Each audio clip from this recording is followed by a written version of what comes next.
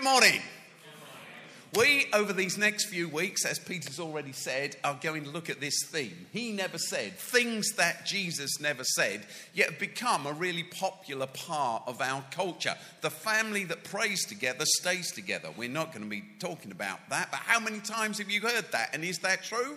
I know endless families who pray together and not stay together. You could claim that the family that laughs together is more likely to stay together than the family that prays together regularly. The family that does a quiet time every day, that gets their kids to read the Bible, those kids will have faith. The truth is, we all know that that doesn't work like that. With our 4 kids, Connie and I, we never got them to read the Bible in the morning. We never sat around the breakfast table praying. We sometimes did when there was a crisis on. Everybody prays when they're in trouble, don't they? That's the one thing you can bank on. But actually, the truth is that you catch faith in lots of other ways. This morning, we're going to begin by looking at this saying, there's no room for doubt. It's a problem, isn't it? Especially if you're a church leader. If you're a church leader, like me, every Sunday morning, you've got to stand up at the front and you've got to be bouncy. You've got to believe that Jesus is alive. You've got to believe that life's worth living. You've got to believe with every step you take that the world is headed towards an extraordinary conclusion when Jesus Christ returns and he will reign forever. Isn't it incredible that for church leaders, they can never be depressed at 11 o'clock on a Sunday morning? Every church leader is employed to be full of confidence and full of faith every single Sunday morning without doubt. Whatever happens, whatever stage of life, whatever's going on during the week before, they have to be full of faith at that moment. Of course, the truth is that none of us lives like that. Not me, no one. We all struggle with life. We all have questions. That's why we belong to families and communities. Actually, it's in family and community that we find one another and we find strength. We can't carry ourselves through life. The myth of independent living, where you can be a superhero in charge of your own destiny with no help from anyone else, is exactly that. It's a shallow myth that's proven not to be true by the reality of life. We need one another. We need to lean on one another. The problem is this. Even in Jesus' words, in the story that Flick just read to us, Jesus says to Thomas, and we're going to return to this, stop doubting and believe. Christians are supposed to stop doubting and believe. And if we start doubting, if the Teflon covering of our evangelical faith falls to the floor for 1 minute and we begin to ask questions we're not supposed to ask, we have to keep them very quiet, because you can be thrown out of churches for those things. Somebody wants to ask me a question. Yes, sorry. Is this always handed out? What happened when you think anything happened? We are going to talk about exactly that as we head through. It's really clear, isn't it, that huge numbers of Christians see any serious doubt of any kind as antithetical to faith. True Christians shouldn't have misgivings. So when you look at a Bible verse and you wonder whether it's really true, when you wonder to yourself, did Jesus actually rise from the dead? Was Jesus really born of a virgin? Was Mary really a virgin? Do other people of other faiths really have to come to Jesus to find any hope at all? When you begin to ask those kind of questions, you have to keep them quiet. And the truth is that everybody who's alive asks those kind of questions all of the time. Over the years, I've got to know Richard Dawkins. Richard Dawkins is an extraordinary person because, as you know, he's probably the best known atheist in Britain. But when I've sat and talked to him, I had the chance to do so, I've discovered from Richard that he doubts his faith too. Because whenever you have faith, doubt is part of it. It's not something apart from it. It's really interesting that Richard Dawkins' son has become a very committed Christian. Every Christian's dead scared that their son's going to become an atheist. Richard had the opposite fear, and it was fulfilled. It's just the way things go. So the question is doubt a no-go area for Christians? Has our faith left us the moment we feel the twinge of uncertainty, or struggle to accept some difficult doctrine that just doesn't fit easily with us? When you get that idea in your head, does God exist? Is Dawkins right? Are we alone in a universe with no meaning at all? When you get that doubt in your head, is that okay? Or is that something you have to push away quickly because Jesus said to Thomas, have faith and do not doubt? The problem is the church, and especially the evangelical church actually, is made up of what I call party people. We easily divide the world into those who are for us and against us.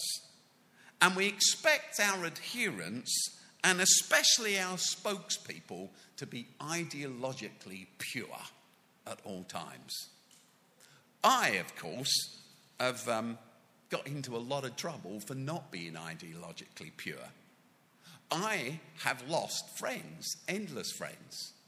For my support, actually, of some of you here, I do not have platforms that are open to me, and people that I've known for years never ring me, never speak to me. Though they speak about me, I discover all of the time. We tend to be people who draw lines really quickly, in or out. If we reach a place in our life where our views change, it's easy to believe and be told that we've sold out. In our kind of circles, going liberal is really bad. Going liberal means she's gone woolly. She's gone woolly. He's gone wishy-washy. Wishy-washy, liberal, woolly. Oh no, how could you be like that? Life is black and white. It's not shades of grey. And by the way, we don't approve of that book or film either. Life is about black and white, in or out. It's about certainty. And faith is about certainty. There is no room for doubt. A friend of mine, Joel Edwards, said about evangelicalism this. He used to be the boss of the Evangelical Alliance. So, you okay there, Marianne? He said this: our problem is we're only interested in having a conversation if we already know the answers in advance. I used to talk lots to Joel about this, who's a fantastic man. We're only interested in ever having the conversation if we already know the answers in advance. A few years ago, I read a long article by a Jehovah's Witness in the Times. And it was about their journey out of their little Kingdom Hall, their local Jehovah's Witness hall. They left the movement altogether. And at the end, they said this: in a nutshell, the reason I left the Kingdom Hall was this: I could no longer live life with questions I couldn't ask.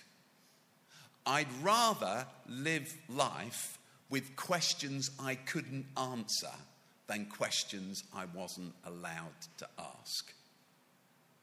We must be a community that can ask questions and explore doubts together. It turns out, of course, that faith isn't certainty at all. Faith is faith, not fact. I have chosen through my life to live with Christian faith. It's a place that I've come to in faith. I became a Christian when I was 14, many years ago now. I've spent, I can tell you this, every single day of my life since that evening, a Friday evening I became a Christian in South London, struggling with how to work out my faith, how to live for Jesus, how to build churches, how to create mission, how to create inclusion in Jesus' name. I can honestly tell you this, there hasn't been a day of my life when I've not thought about those things or worked for those things. So therefore, I'm bound to spend my life exploring all of the issues, perhaps far more so than someone who's casual about their faith. Because I take faith seriously, I have had to plumb the depths of doubt. And anyone who puts their faith at the forefront of their lives, whose Christian faith drives them, is bound to ask endless questions, probably at a deeper level than others. So it turns out that the person who doubts is often the person who's done the hard graft and work rather than living superficially with every line that got fed to them by every vicar or guy with a guitar and a tattoo that ever stood in front of them. That is our task. The problem is, for some of us here, for some of us, the term evangelical doesn't mean much, and for some of us, it means a lot. And the problem is that people are worried about moving away from evangelical certainties because being ex-evangelical means being ex-Christian. But the truth is, I am an evangelical. I'm an evangelical because I believe in bringing good news. The term evangel was first used in the New Testament. It just means good news bringer. The term evangelical isn't used there at all. It's probably about 150, 200 years old. But it should mean the bringer of good news to everyone. The question is, what is that good news? Where there's absolute certainty, there's no room for faith. Faith is built as we struggle with our doubts and we work them through. When I first became a Christian when I was 14, I believed everything that the guy up the front of my church told me.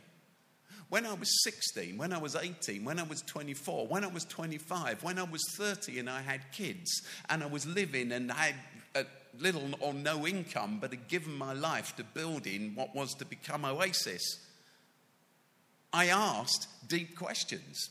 Am I treading the right road? Is this the right way to go? What's going to be the impact on my kids? What's going to be the impact on my wife and my life? What am I doing with my life? Do I really believe in this? So it turns out that the journey of faith is bound to bring you to questioning. It's the journey of superficiality that keeps the questioning out of the way. The problem is that we too often send a message to people that says shape up or ship out.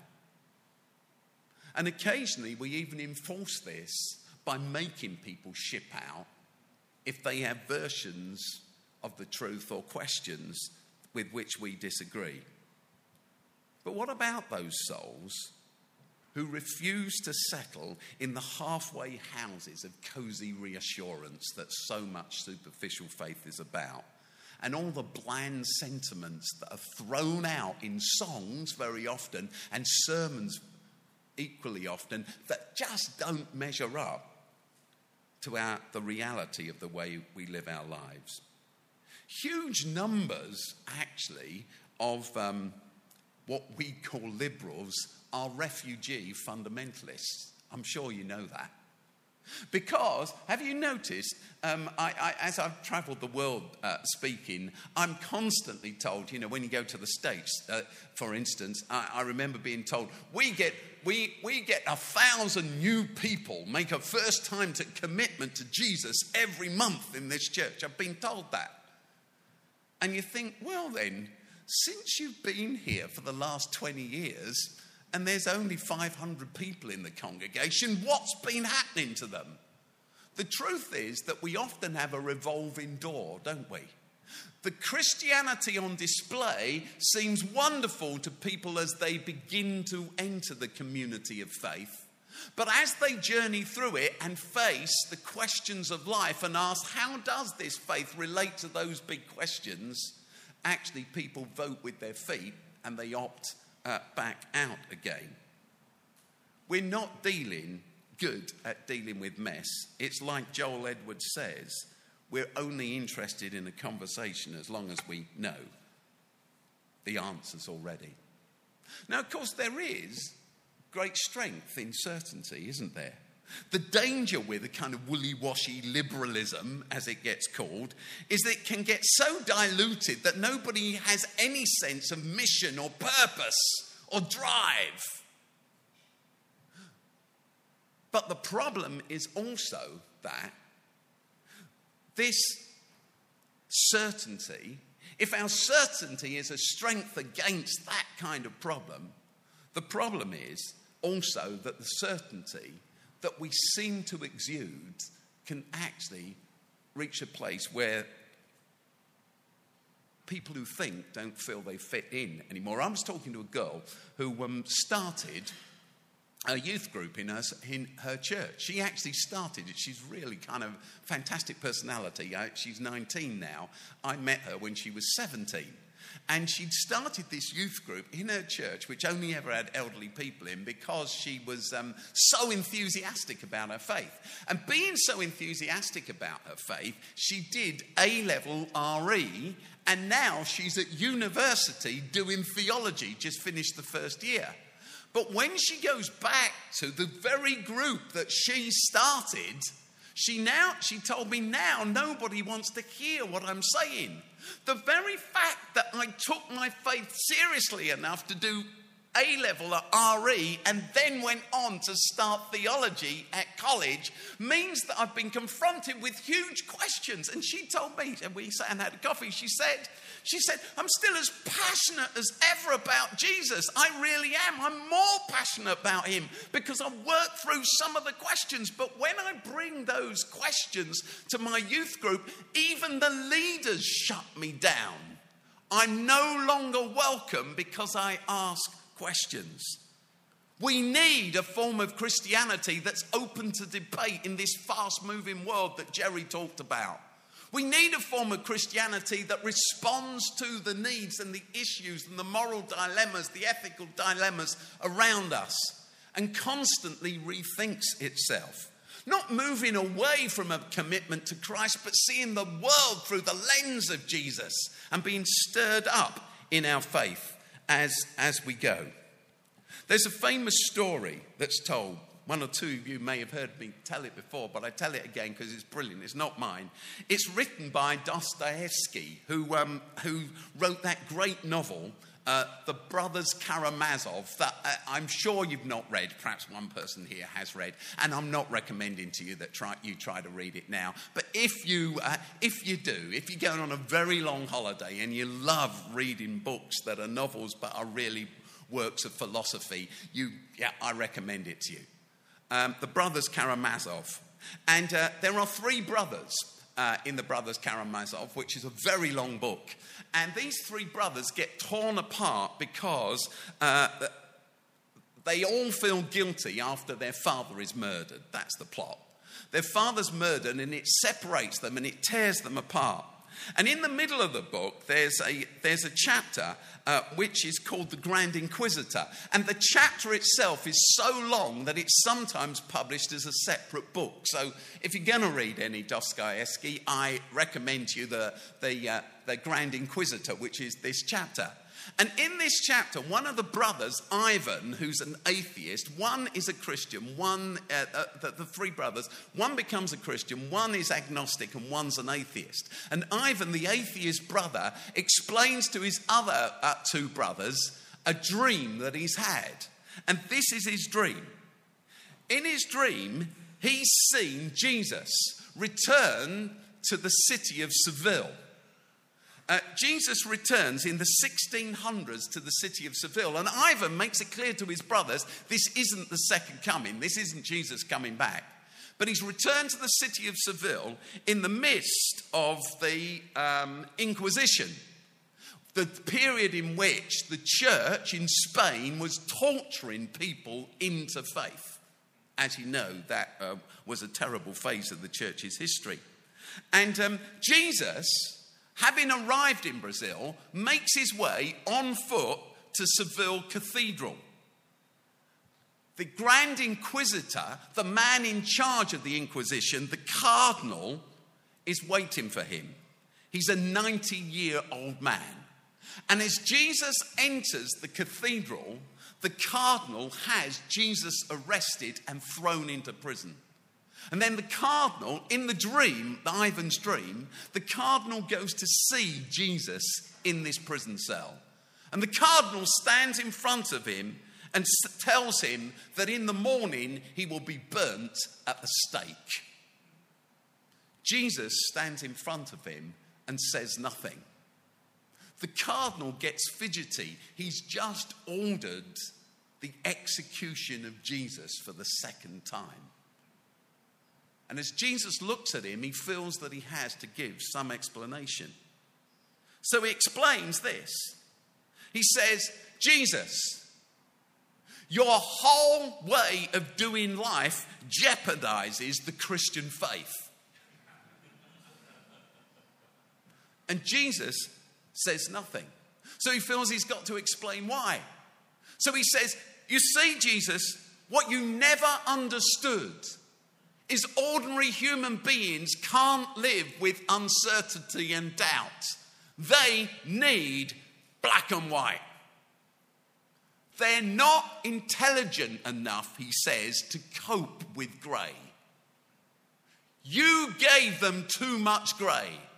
And the church, these last 1600 years, has been correcting the mistake you made. You gave people choice. We tell them truth. Jesus still says nothing. I tell you, the Grand Inquisitor says, I'll quote this. I tell you, this is from the book, humans are pathetic creatures with no more urgent need than to find someone to whom they can surrender the gift of their freedom that they were born with. This is because you failed to understand all of this the first time. By refusing to give in to the temptations in the wilderness or come down from the cross, the actions that would have proved your power and identity beyond all doubt, you've saddled people with the crippling burden of having to think for themselves, and they can't do it. Jesus still says nothing. So the Grand Inquisitor says this, we've corrected your mighty achievement, he boasts. They'll accept now whatever we tell them with joy, because they've been spared the anguish and torment of having to make their own free and independent choices. And then he adds, and that's why we have to burn you at the stake tomorrow morning. It's an extraordinary story, isn't it? And it's a critique on the church. Jesus, however, always gave room for doubt. Flick read this story. And in this story, Jesus says to Thomas, the doubting disciple who doesn't think Jesus was risen from the dead, put your finger here and see my hands. See my hands. Reach out your hand and put it into my side. Jesus' side is scarred because of his crucifixion. He has holes in his hand. Put your finger here. See my hands. Believe, don't doubt. And some people have read that harshly and said, Jesus is saying to Thomas, believe, don't doubt. But he's not. He's saying, explore your doubts. Explore your doubt. He's literally being allowed to explore his doubt in a way that some of us will find, really quite off-putting. Jesus is saying, actually put your finger into the hole in my hand. Put your hand into the hole in my side. Take time, Thomas. Explore your doubts. You don't have to believe. I'm not pushing you. I'm not bludgeoning you. I'm not coercing you. I'm not bullying you. Explore your doubt. And as you explore your doubt, come to the place where you truly believe. Take your time to come to this. Francis Bacon said this: if a man, or I suppose a woman, will begin with certainties, he or she will end in doubts. But if they be content to begin with doubts, they shall end in certainties. Life's like that, isn't it? Have you noticed how people who often become Christians are so right about everything and have no time for anybody who sees anything the other way? If you begin with certainties, you will end in doubts. I know you will. I meet people like that all the time. They had the whole world sewn up. They knew the answers to everything, and then life hits them. It hits them hard. I sat at a dinner yesterday with a lovely lady who loved her husband dearly, and he was killed in a helicopter crash. I sat and listened to her story. I'd never met her until yesterday afternoon. I sat and listened to her story, and her story was all about how all the certainties she clung to and knew and preached to everyone fell apart in that moment. And it's taken her 20 years to move to a different place. But I said to her, "You're stronger, you're better." Not because that tragedy was something that God did to her to teach her how to be strong. It was a terrible, terrible, terrible, awful tragedy. But through that, she learned faith instead of certainty. The truth is this: Jesus always invites, but never compels us to believe. Faith is a risky business. I've spent my life living for Christ. It's a risky business. It's not something I always feel certainty about, but it's something I'm utterly, utterly committed to. In my darkest moments, when I sit with myself and there's no one there, I say to myself, in my strongest moments, in my most logical moments, I've thought this through and come to this place. I've put my finger into Jesus' hand. I've tested it out. I've tested my doubts. I've reached the place where this is my belief. And this is what I'm committed to. Jesus always invites you, but he never compels you to faith. He will not twist your arm. He will not shut down the question. He will not say to you, "You can't ask that." He always leaves us in the place where we can explore. Let's pause. Let's pray for a moment. Let's bring our faith and our doubts to Christ. And if you choose, in that, commit yourself to serve him with your life. Let's pray.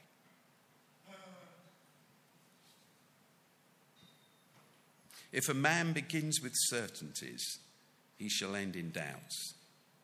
But if he be content to begin with doubts, he shall end in certainties.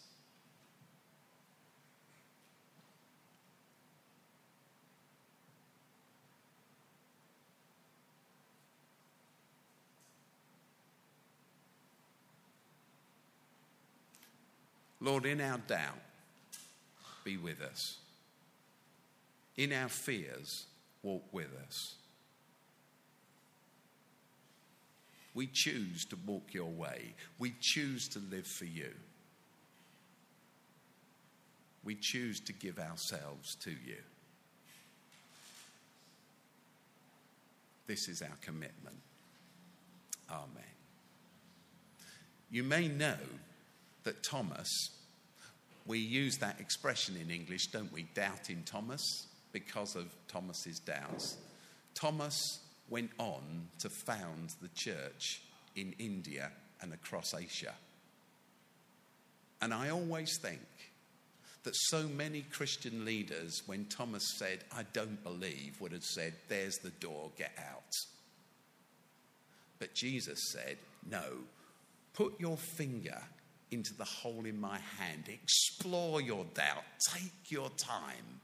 And through that gentle encouragement and then those words, "Thomas, doubt no more. You've explored the doubt now. You've thought it through. doubt no more, have faith. Thomas goes and he becomes a great Christian leader because he's given that room.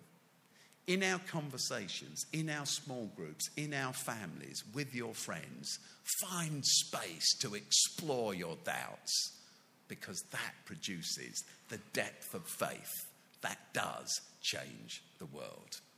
God bless you.